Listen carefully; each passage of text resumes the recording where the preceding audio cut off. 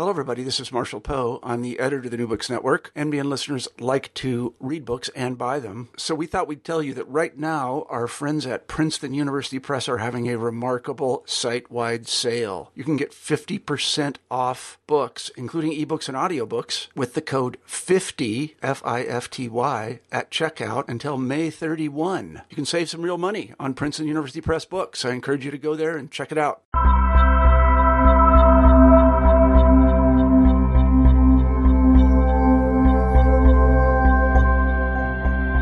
Welcome back to New Books in Religion. Thanks again for joining us. I'm one of your co-hosts, Christian Peterson. For each program, we choose a new and exciting book in the study of religion, and we talk with the author. Today, I had the pleasure of speaking with Cutter Callaway about his great new book, Scoring Transcendence, Contemporary Film Music as Religious Experience, which was published with Baylor University Press in 2013. For many people, film-going is a moment to submerge themselves in a new world of meaning and experience a different reality. While film is prominently defined by its moving images, these alone are not usually able to fully move a viewer.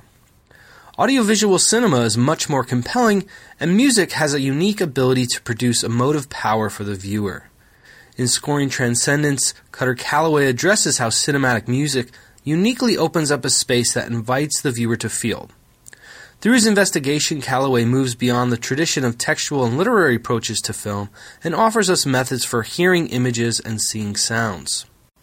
In our conversation, we discuss audience reception, musical transparency, Finding Nemo, filmic narrative, music's theological capacity, Pixar, Western cultural imagination, musical leitmotifs, and Terrence Malick's Tree of Life, among lots of other things. So without further ado, here's my conversation with Cutter Callaway. Thanks again for listening to New Books in Religion. Joining me today is Cutter Callaway, and he's here to talk about his great new book, Scoring Transcendence, Contemporary Film Music as Religious Experience. Cutter, how you doing? Hey, doing pretty well. Thanks for joining us. Thanks for writing this very interesting book and paving the way for those people in the study of religion and film who haven't really paid attention to this topic yet, so I think you've made a great contribution, and thank you. Yeah, thanks so much. I appreciate that. That's good to hear. Before we get into the book, tradition here at New Books in Religion is to learn a little bit about you. So if you wouldn't mind, could you tell us a little bit about how you got interested in the study of religion, how you got interested in the study of film in your case, perhaps people that have been influential in either the way you've approached the topic or even that got you interested in the topic in the first place. Sure. It goes probably pretty far back. I'm myself a religious person, but I inhabit a space that is increasingly pluralistic and, as some might even say, secular, depending on how you define that. So I've always, my entire life, have sort of existed in sort of self-consciously in a realm that the particular religion and religious expressions that I practice are one option among many in the contemporary world, and that always just fascinated me. That religion, both in its particular manifestations and more broadly, as we become an increasingly globalized world, and these different sort of tribal identities intersect.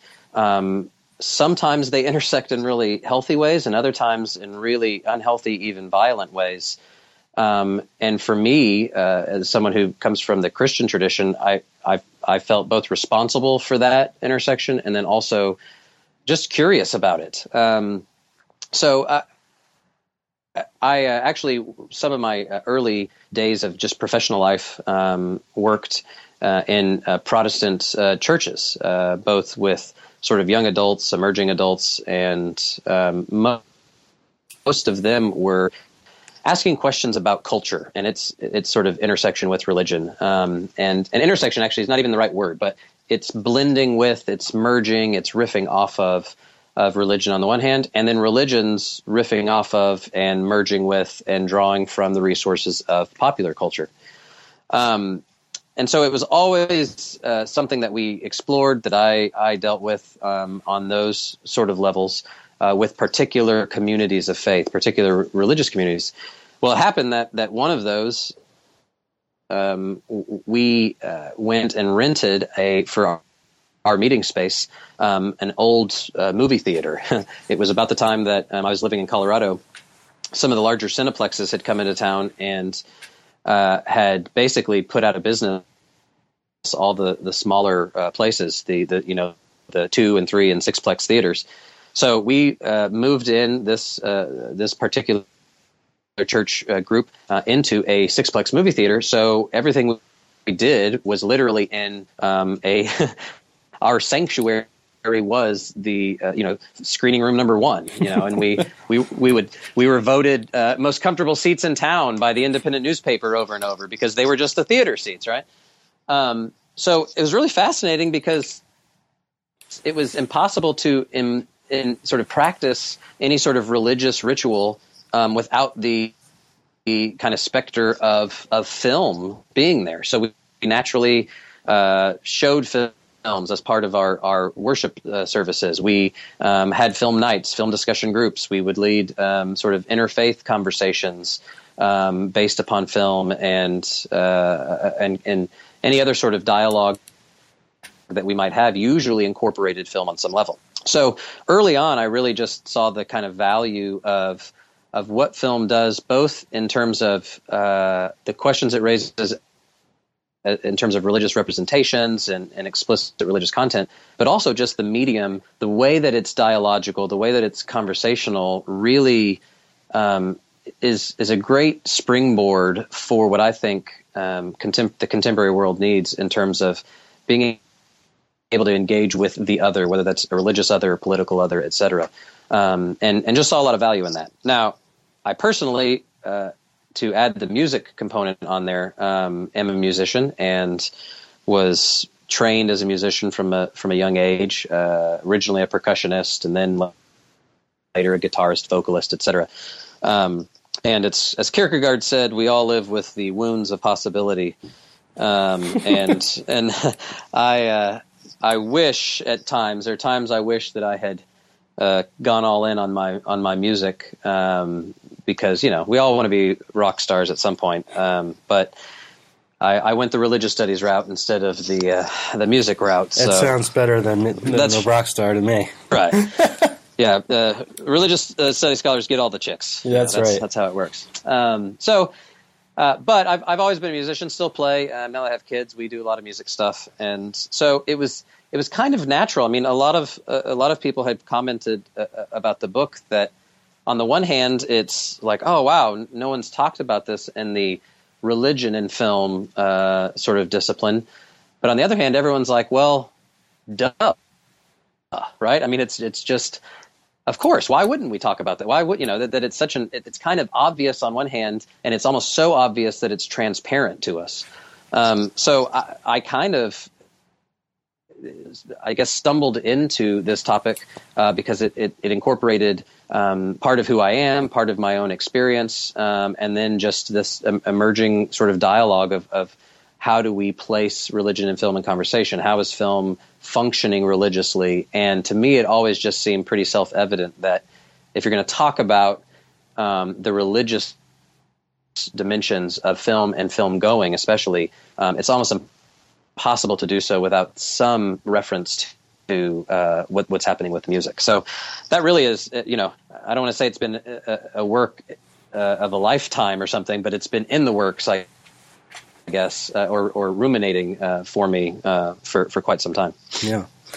Now, can you recall when your thinking about this, which obviously was going on for a long time, started to emerge into a kind of a book format?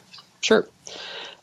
Early on, I studied. I got my PhD at Fuller Seminary, actually, and they have a program that's basically part systematic theology, part cultural studies, cultural anthropology. And it really was kind of an aha moment. I basically went through, and at the time it was possible to basically read everything that had been written on religion and film. I guess this is 10 years ago now. Stuff was starting to be produced at higher rates, but still there was a pretty small group of people writing academically on it. And really, I kind of kept coming back to, well, no one's talking about music. And so as I was doing my studies there, that was kind of the realization. And I then started saying, well, I'm going to keep reading and see who approaches music. Well, about the same time, I started interacting with a guy named Jim Buehler, who works down at the University of Texas, Austin, and is a musicologist. And really kind of blew my mind in terms of him putting me onto a number of people speaking and writing in film music scholarship, which is really kind of siloed from film studies proper. And what I found fascinating is part of what I saw among people working in religion and film was that we were really conversant with film studies, but nobody had either they hadn't read or were unable to, or just were unaware of this whole host of people writing in film music studies in particular, most of the musicologists and music theorists. And so there was probably most religious studies scholars are not also trained musicians. And so there's basically a language barrier there. And as soon as I realized, I'm sort of bilingual in that way. There's a place for this. The challenge, and this was the great challenge, is then that initial thought came to mind was, well, how do you keep from basically alienating everybody? Because on the one hand, you're doing religious study of film, which is sort of a niche in its own right. And then when you add to that sort of the technical language of music, which in some senses is way more abstract than any sort of academic religious studies, there was a chance that only two people on the planet would even be able to read it. So the big challenge, as I realized, there's a gap here, was the reason that no one had done it before is because it's very difficult to do in a way that makes sense to people who aren't trained in any one of these various sort of technical vocabularies of religious studies, of film studies, and of musicology. And so that then became the task of how do you write in a way that other non-musicians can understand, because they're religious studies scholars, or vice versa, a musicologist could understand, even though they're not initially interested in the study of religion. Well, Cutter, I think you did a very good job. It's very readable, and I think anyone remotely interested in religion and film will benefit from reading it. So, thanks. Yeah. Are you a musician? No, I'm not. Oh, okay. No, okay. Well, that's good, and then that way it was a success, I guess. Yes, I am a layperson. So, part of I think what you're critiquing in the book is the general tendency for religion and film studies to kind of take a textual or literary approach to films, and you set up the book talking about this relationship between the image track and the soundtrack. So I'm wondering if you could, kind of lay this out for the listeners. What is the relationship between these two, and then where does music fit in, since that's not the only sound happening? Yeah. Well, basically, on the sort of theoretical side of what a film is at its very core, and this, I'm going to say this, and it could be. I acknowledge that there are exceptions to this, and potentially exceptions that undermine the whole thing. So, but on the whole, especially if we're talking about mainstream films, and even outside of the mainstream, most independent films feature both a visual elements to this artifact, this text, as we often call it, but that's not helpful, which would involve all of the things that any sort of film studies person would worry about. Mise en scène, from that to coloring to lighting to editing, et cetera, et cetera. When you add that to what I would call the soundtrack, which in my mind, at least in the book, split it up into sort of three categories: dialogue, sound effects, and then music.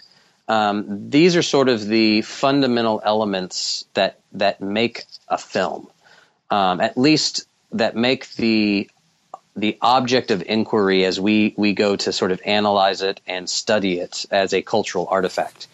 Now, there is behind that, a script, and there is a script writer and a director, et cetera. And those are all important. I think they should inform what we do. But in general, when we start studying film and its religious components, what I saw was a tendency to almost treat the film, this artifact, as if it were a script. And so that's where it then becomes the narrative elements of it become important.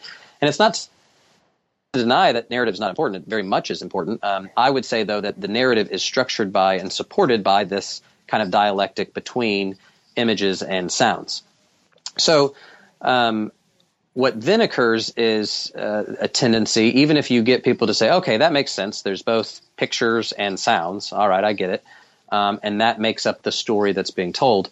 There's also a tendency to say, but the sounds are basically an add-on, that what we have, the core sort of ontology of film, and this gets back to sort of, Bazan's what is cinema kind of notion, that it's this photographic image. And so this is part of film studies more broadly, that film in its most fundamental form is moving pictures, and that's it. So anytime you add something to it, it's an addition, it's an add-on, it's nice, but it's not necessary.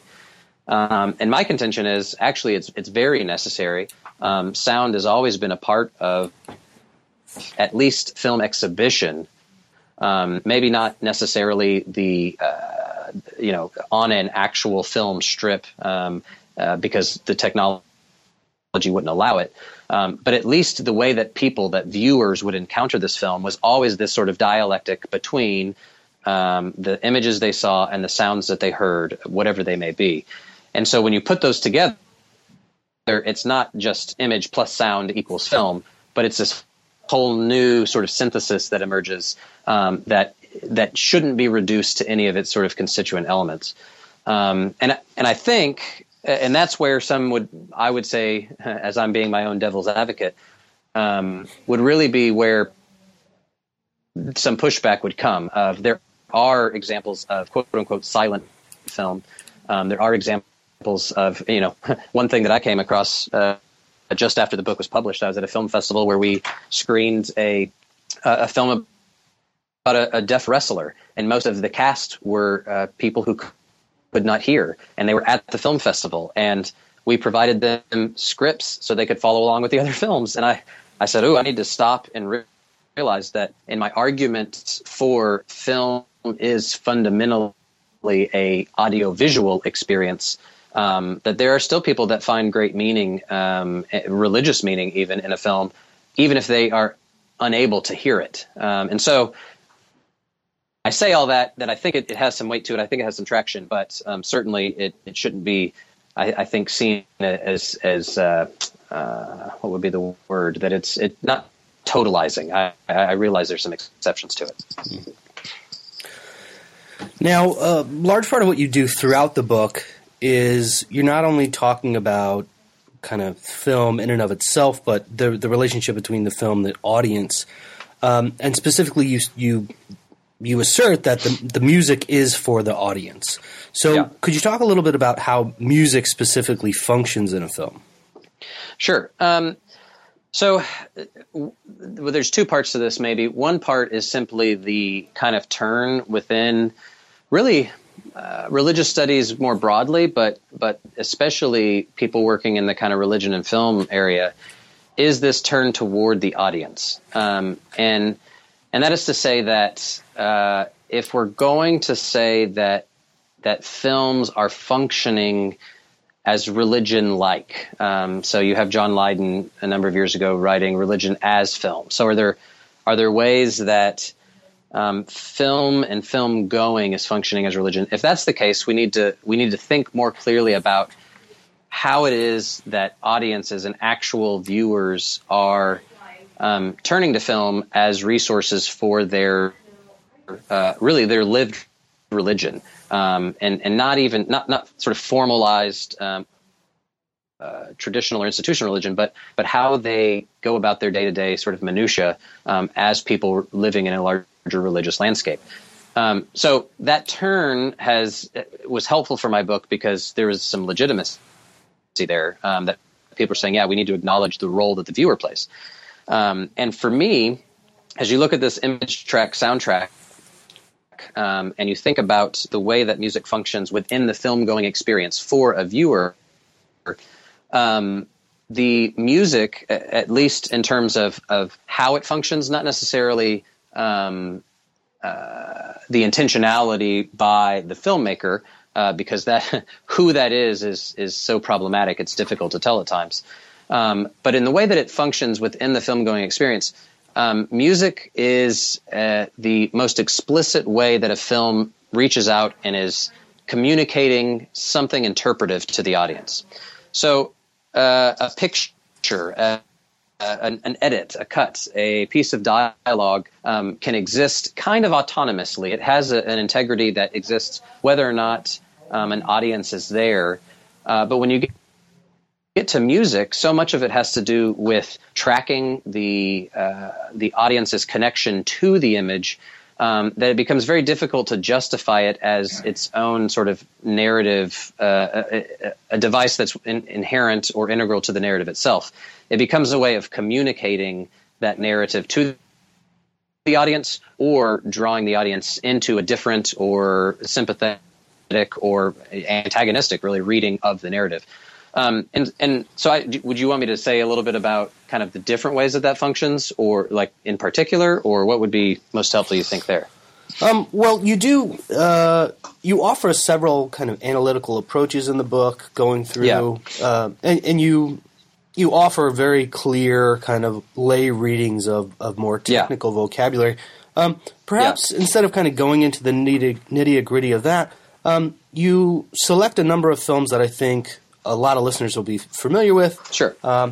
So perhaps you can start with how you open the book. You look at Pixar. And so perhaps why Pixar? Why is this a specifically unique experience for thinking about religion in film? Yeah. The Pixar chapter, the first revision, it was the conclusion, and moved it to the front, kind of just to say, hey, here's a way into this whole topic, because you're competing against so many different things when it comes to music, one of which is that if it works well, you almost don't notice it at times. And in fact, some people that write for film, and some directors would even say that if you notice the music, it's not actually working well. Animated film in particular was interesting to me for two reasons. One, it's in animation that we realize that everything is completely constructed. At least in sort of live action films, there are certain givens that the camera can capture. It's still intentional. Everything is still constructed, but the symbolic sort of resources we're drawing from exist out there in the real world somewhere. Whereas with animation, every element is painstakingly constructed, and so it needs and calls upon music in ways that are a bit different than live action, and actually, I think, highlight what music does in ways that are unique. So that was one reason that the films of Pixar were helpful. The other reason is that Pixar films are hugely popular, at least in Western American culture, to the point that I've read statistics that Finding Nemo, for example, and I think this is actually in the book. If it's not, it should be, was I think 65% of the American population saw Finding Nemo within the year of its release, which is just a staggering sort of statistic, because what other text or product or book or piece of art does 65% of the American population see? I don't think there is one. Maybe something like the Super Bowl, might rival that, but But this really, as we're thinking about broader notions of meaning making, Pixar films, at least I think there's an argument can be made, are one of those sort of shared resources that we've all got. So that's why I picked Pixar. But in terms of the music, it really was interesting. I sort of just said, oh, this will be an interesting case study. And it was, again, supposed to be kind of a final concluding chapter. And as I went through it, there was this really sort of decided shift in how they used music or put music to use in their films. Now, again, Pixar is kind of a boutique studio, so a small number of people are working on the projects. But as soon as they shifted who was composing for their films, some pretty noticeable, I think, at least I argue, things happen in terms of how the audiences engage in those movies. So early on, they really were using often what's called Mickey Mousing, essentially, which is a way to talk about how music is used really more as like a sound effect, and it mimics characters' actions. You see this a lot in children's films because it really telegraphs not only what a character is doing, but how it might sound really when there's not a sound effect out there to make, for example, a slinky dog, go up and down the stairs. So early on in animation, this was pretty often the case that musical instruments functioned as sound effect to telegraph to the audience, here's what's going. This is a real flesh and blood sort of space that the music actually fleshed out. Well, Pixar inherited that sort of tradition and was ostensibly these films were for kids, and they still are, really. I mean, that's sort of their target demographic. And so they used a lot of those same practices in terms of music. Now they also had in the early films, Toy Story, Toy Story 2, even in Monsters, Inc. and others, you have your traditional soundtrack, some underscoring by an orchestra, but a lot of it's lyrical. Randy Newman doing some sort of a lyrical kind of synopsis of the films. But as soon as you get to Finding Nemo, you see this interesting kind of shift in the way that music is used, and all of a sudden, music isn't mimicking characters' activities and behaviors as sound effect. Music now has moved into this other register within, the film space, really, the narrative space, that is a bit more ambiguous, a bit less clear, and in my reading of it, lends itself to something more mysterious, and actually something mysterious in both good, bad ways. That there's potential in how you read into that film, but then there's also sort of a darkness to it that isn't what you would usually consider to be something for children.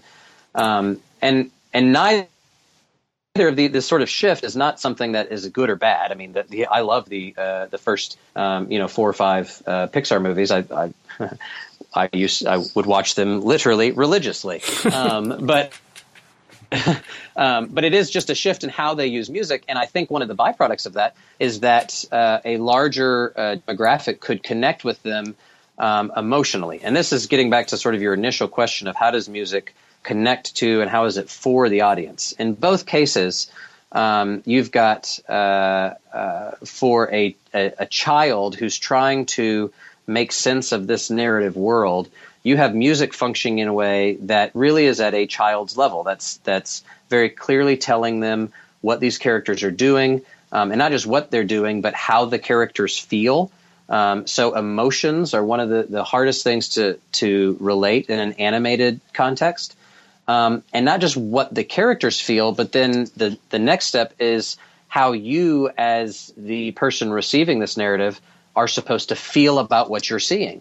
And early on, it's very clear. It's not really in question who's bad and who's good. It's not really in question when Woody and Buzz are enemies and when they're sort of reconciling. Those are all pretty clear in terms of a musical reading of the story, and really even the narrative as a whole. I suggest that with Finding Nemo, you see the shift, that all of a sudden things become a little less clear, and that's where it connects with an audience that isn't simply children but is also adults, but at the same time presents really some narratives that children, especially certain ages of children, might find troubling, and parents might not want their children watching. So Nemo becomes really an interesting reflection on not just a fish who runs into a fish with a retrograde amnesia, but it's really about parenting and loss and all of the fears that parents really deal with when it comes to raising a child in this big sort of uncharted territory known as modern life. And for me, it can't be boiled down to simply the narrative elements of that. It can't be boiled down to simply the visual elements of that, because with Pixar, the visuals have always been stunning. They've always been on the cutting edge of CGI. But really, it's the music that allows us to interpret these films as functioning differently, both in terms of across the sort of oeuvre of Pixar, but then also within the broader culture of how those films have been received, if you're looking at it from a musical perspective. Yeah. Now, you also take a very extended look at Up, the film Up. Could you talk a little bit about that? Sure. Again, this is sort of autobiographical, and I'm convinced, one of the interesting things in sort of the academy and in religious studies and anthropology is the recognition that we're all implicated in our research, and there's we need some objectivity. We need the ability to step back from and be at a distance from things, and I think that's helpful and valuable. But I also think most research projects are driven, I think, by some core elemental experience that we've all had that plants this sort of question that, that's the matrix. It's like a splinter in your mind or your brain that you can't get away from. That really drives you, and most of the best research, in my mind, is birthed out of some of these things. And for me, it was my own personal experience of watching Up as a person who had walked with his wife through numerous miscarriages. And you get this little glimpse of Up, this Carl and Ellie montage that has music over it that becomes the theme song for the entire film. And I call it the married life montage, that really strikes at the emotional core of the film as a whole. And might even, those who are detractors for the film would say that is the heart of the film, and after that it's all downhill. I disagree, but really it was this moment where I was like, oh, as a viewer, I'm sitting here and I am captivated, emotionally wrecked and connected to this film all at once in a very brief amount of time. I mean, this is what I would describe as a powerful sort of moment. What is going on here? And so part of what I wanted to explore in the Pixar movie in particular was what's happening when a filmgoer sits down and watches this children's film and is engaged emotionally at this level, especially because that scene is not only animated, so it's all constructed, but also it's essentially done as silent cinema. It harkens back to what we would call quote-unquote silent film. So it is a montage. There is no dialogue. The only sound that there's not even sound effects. The only heard is music. What's interesting about what happens there, for spoiler alert for anybody listening that hasn't, it's Up. You should have seen it by now. Ellie dies early on, and it's tragic. Carl Fredricksen, the protagonist in the film, meets up with this little stow on a journey to Paradise Falls. Well, the whole film is hooked on this notion that Carl thought he didn't have an adventure with his wife, and that he missed it, that they never got an opportunity to go on this adventure. And so as you look how this theme song, this leitmotif is placed or structured across the entire film narrative from beginning to end, early on, it arrives and we hear it in moments where Carl is sort of nostalgically longing for his now deceased wife. And it sort of represents in that way what we would normally think of as the lover's song. So if you think of any sort of rom-com, you might have this theme song that comes up, a little number that happens anytime the lovers unite or anytime they're thinking of each other, or it's expressing what can't be said or put in pictures, and that is my emotional connection to this other character. Well, this happens pretty consistently in Up. Until that narrative moment when, at the very end, Carl is sitting in his home that he's suspended by balloons and landed on Paradise Falls. He's looking through this picture book, and it turns out that Ellie, his wife, had in fact had an adventure with him, and he's sort of overwhelmed by the fact that he missed it and how it's very heartwarming, etc. But then the music starts functioning in a different way. That same theme song we now hear time and time again throughout the rest of the film as Carl shifts his emphasis from the sort of nostalgic longing to a forward-looking anticipation of what's now my life adventure. And this is all rooted around his relationship with this young Boy Scout stowaway who happens to have kind of a father who's out of the picture, and now this sort of octogenarian who one to live life with. So the theme song now is played in moments where they're experiencing adventure together. And so part of how the point I make in the book with this song and how it works in Up is that when music functions in this way, when it starts detaching itself from being so clearly tied to a character or an event that happens and starts almost in this sort of meta way commenting on the film, it calls to mind the fact that the film going space is actually structured around what I would call a metaphysic. And I found this really interesting because music, getting back to even the how does it function for an audience, is really one of the few things that mostly can move in and out of the diegesis. And for anyone who hasn't read the book or doesn't know this term, the diegetic world is really just the world of the characters, the stuff they hear and see and think and feel. There's the extra diegetic world that usually is the world of the narrator or the implied narrator. Often it's the filmmaker. And then there's the world of the audience, the non-diegetic. And most of the time, it's pretty clearly distinct, those different realms, those different spheres, because very rarely do characters address the audience directly. That's the fourth wall of theater. That does happen, but very, very rarely. And when it does, it works or it doesn't. But music, unlike anything else in a film, is always going back to spheres. And this is what happens, I think, in the Pixar example, that something that was rooted in the diegetic sphere now all of a sudden jumps out and is addressing the audience and the characters from this realm side of their world. It now becomes this realm of reality that exists beyond or outside or underneath and what they know and hear and think. And so because of that, that's where I start talking about how music actually functions in film with an implied, I hesitate to use this word, but it describes it better than anything else, but this metaphysic that within this broader cultural context of that sort of a flattened material world, most of the meaning that's derived in film when it comes to music is leveraging and depends upon the fact that there are multiple levels of reality that music is moving in through, and that music can impinge upon this material world from somewhere beyond.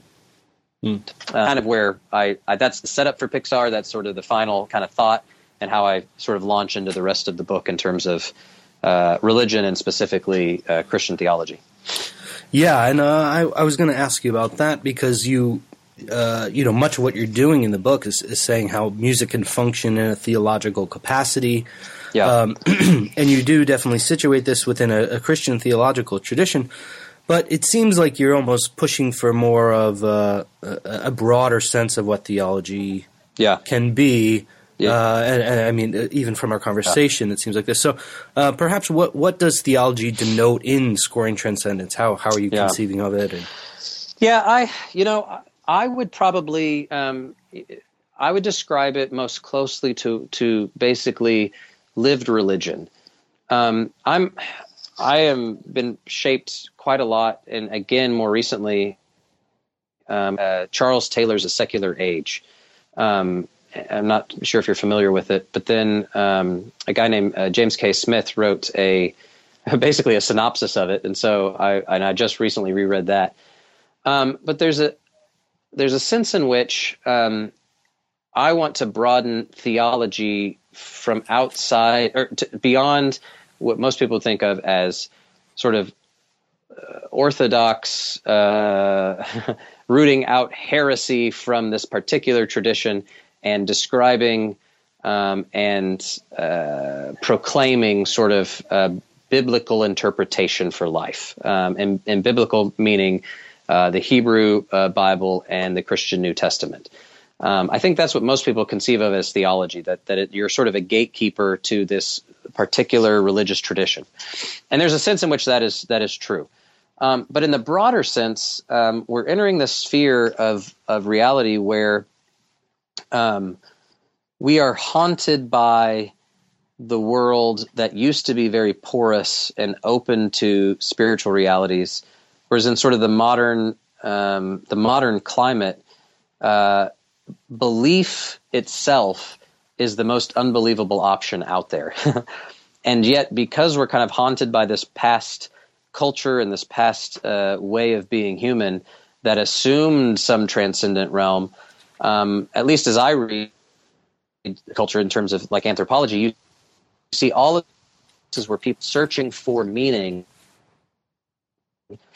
immanent frame, and that's the Charles Taylor sort of language. A purely material world is all we've got, and so we're striving for some sort of meaning. And most of the time, that striving, that quest for making sense of our life in the world, happens in art and aesthetics, and principally in sort of American culture, in film and in film going. And so I'd like at least to see theology sort of expanded to say, okay, what is that sort of shared quest for meaning? What are the impulses behind that? How do we make sense of it as emotional creatures, as holistic human beings that are interacting and intersecting with other, as I said before, other religious tribal identities, other political identities, other national identities, and then to tack onto that, how might that actually make a case for the role of religion in modern life? Because there are some, and again, it's kind of like fundamentalist religious people. They often are the loudest, and so they get the most press. The same thing with kind of the new atheists. Some of the fringe groups are the loudest, and they get the most press. But there is a tension. There's cross pressure, I think, within modern life of people saying there is no role for religion in the modern world. And in fact, most religious expressions end in violence and sort of dehumanizing approaches to our shared humanity. And there's a saying, well, in fact, we all are interacting on a level playing field, and we'd like to expand the conversation to say, what is this quest for meaning? What does meaning even look like in the modern world? And how might we use film in particular, exploring that together? So that's a really long-winded way to say that I think I want to conceive of theology more in terms of how do we collectively share and construct meaning, and what are some of those resources traditionally, historically, that we can draw upon to help us make sense of what's going on there. Yeah. Now, there's a lot to this book, which we won't have time to go through everything, of course.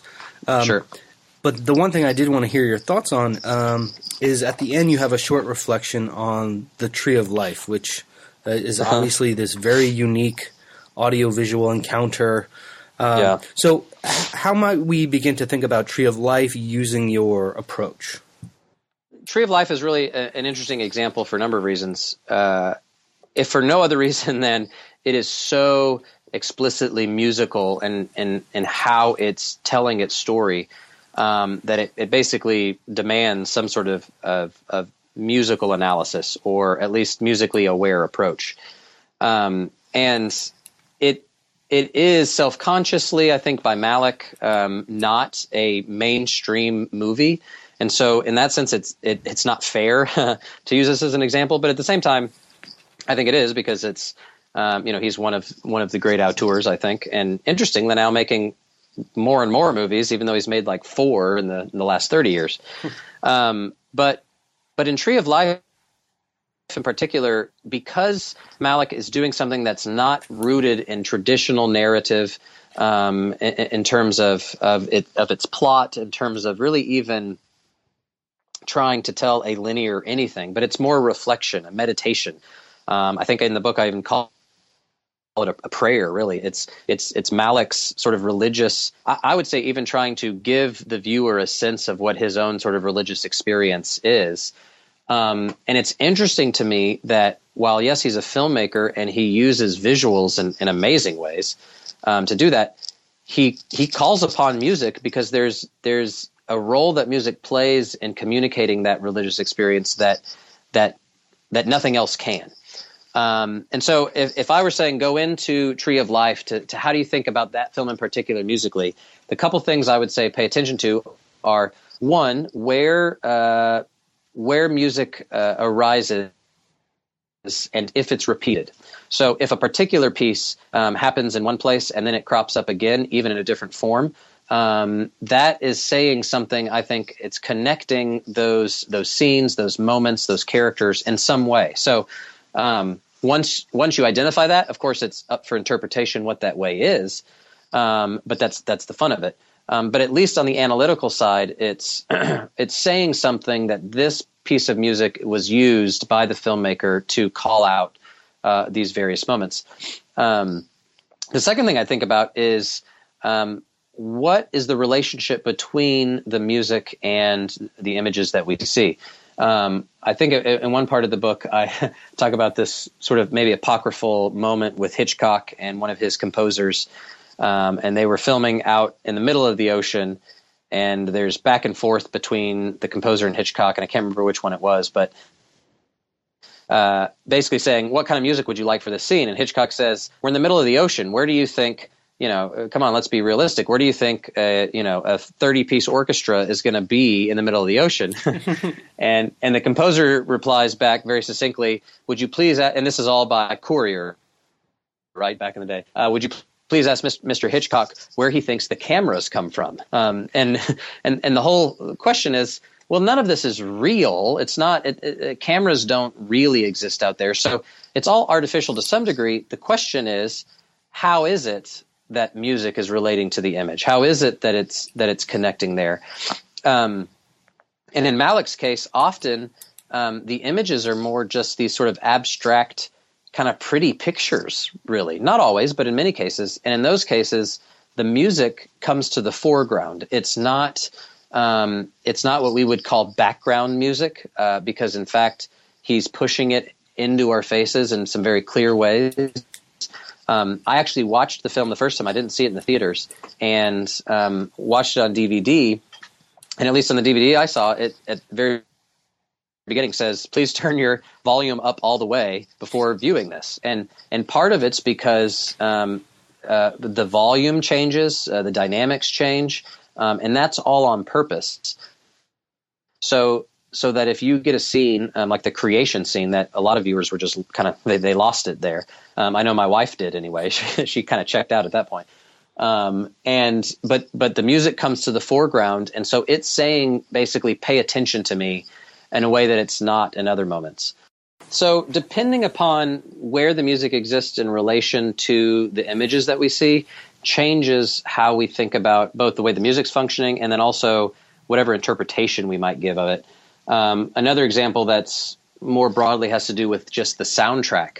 there's various moments of whispered dialogue that are kind of traced throughout the film, and we often it's not clear the location from where these bits of dialogue come from. Are they located in the narrative? At one point, we hear the mother whispering over the creation scene just before Formosa music plays, and it's very not only who's talking. I mean, that's a little more clear, but from where this sound is coming from where these words are coming from, and so. That's another way that Malick sort of plays with the conventions of film, because most dialogue is very rooted in a body, a physical person that's inhabiting a physical space in the film. And if it's not, it's usually very clearly a narrator, a disembodied narrator, but that we know is telling the story to the audience. Well, all of a sudden you have Malick playing with these, and you have narration that's coming maybe from a character, but at no narrative moments, and whispered in this creation context. And so it just raises these critical questions that we have to ask of what's the location of the sound, from where is it coming, and to whom is it addressing? And then how does it interact with the images we see? And probably the final little bit that I think about is especially those moments where the music is recycled. What broader cultural musical landscape is Malick drawing from to invest his film with meaning? And so in the cases I draw it in the book, these pieces have a history long before they find their home in the Tree of Life. And each one of those musical pieces that have history, I would argue, really help us understand what Malick was intending by it, but then also help us understand how we're going to engage it, depending upon the extraneous meanings that we as viewers bring in. Because music exists so pervasively in our culture, it's pre-shaping us as we walk into the film. And so those would be some of the handful of things that I'd think about as I look at Tree of Life in particular. And if you haven't actually gone and watched it yet, it's a must see, even though not everyone loves it. It's I think it's something that you need to see, especially when it comes to the interaction between music and image. Well, Cutter, there's a lot to this book that we haven't even addressed, so I do apologize. But before we let you go, I'm sure listeners would be very interested to hear what you're up to now, what kind of projects you might be working on, things perhaps that are going to be coming out in the future. Sure. A couple projects right now that I'm working on. I'm working on, I'll title it, but essentially on TV, and hitting along some of the same lines of audio vision, of how contemporary persons really inhabit a visual sort of cultural landscape, but specifically how the role of convergence and participatory media is really seeing a sort of a golden age, but not in the traditional form of what we think of as TV being TV. So not TV in the sense of like a TV set with broadcast network program, but more if we think about the Golden Globes. I don't know if you watch those, but don't quote me on this. Almost no networks received major awards this year. It was all Amazon Prime and Netflix and other basically streaming services. So it's really interesting to me the way that storytelling is shifting in our culture, and some of it is whereas some of the people that were working in film before, I read an article here. And just before, I think Variety released an article saying that most of the filmmakers who are presenting their stuff at Sundance or just there on the ground trying to get their projects purchased are actually using film as their springboard for making TV. So they're hoping that HBO or Netflix or Amazon will pick them up and hire them to tell these sort of episodic, serialized, long-form audiovisual. And to me, that says something about the cultural imagination. It says something about ritual life. It says something about how technology interfaces with religion and with sort of human culture. And so that's the current project I'm working on. The next one will actually be a little bit maybe a return to some of these things I hit on with, especially There Will Be Blood and some of Paul Thomas Anderson's stuff. And that is, I'm really interested in this shift from people who were self-identified as adherents to religion and now have shifted to they self-identify as being persons of no religion, what specifically being agnostic. So kind of a deconversion. And I'm interested actually in how aesthetics is involved in that. So that our religious traditions, or some of them anyway, not all of them, but some of them are kind of have a lack of an aesthetic imagination and are in fact seeing multiple people move to an atheism that is actually shot through with an appreciation for art and the aesthetic and aesthetic experiences that's really functioning as religion, but detached from any sort of traditional or mainline or orthodox sort of faith. So those are kind of related, but are two distinct projects that I'm thinking about right now. Yeah, they sound great. Good luck, Cutter. Perhaps we'll thank you so much. Have you back again. Yeah, hopefully next book that comes out, even if it's not on film, will be a podcast. All right, thanks. Cool. Thanks so much. Thanks for listening to New Books in Religion. That was my conversation with Cutter Calloway about his book, Scoring Transcendence, Contemporary Film Music as Religious Experience, which was published with Baylor University Press in 2013.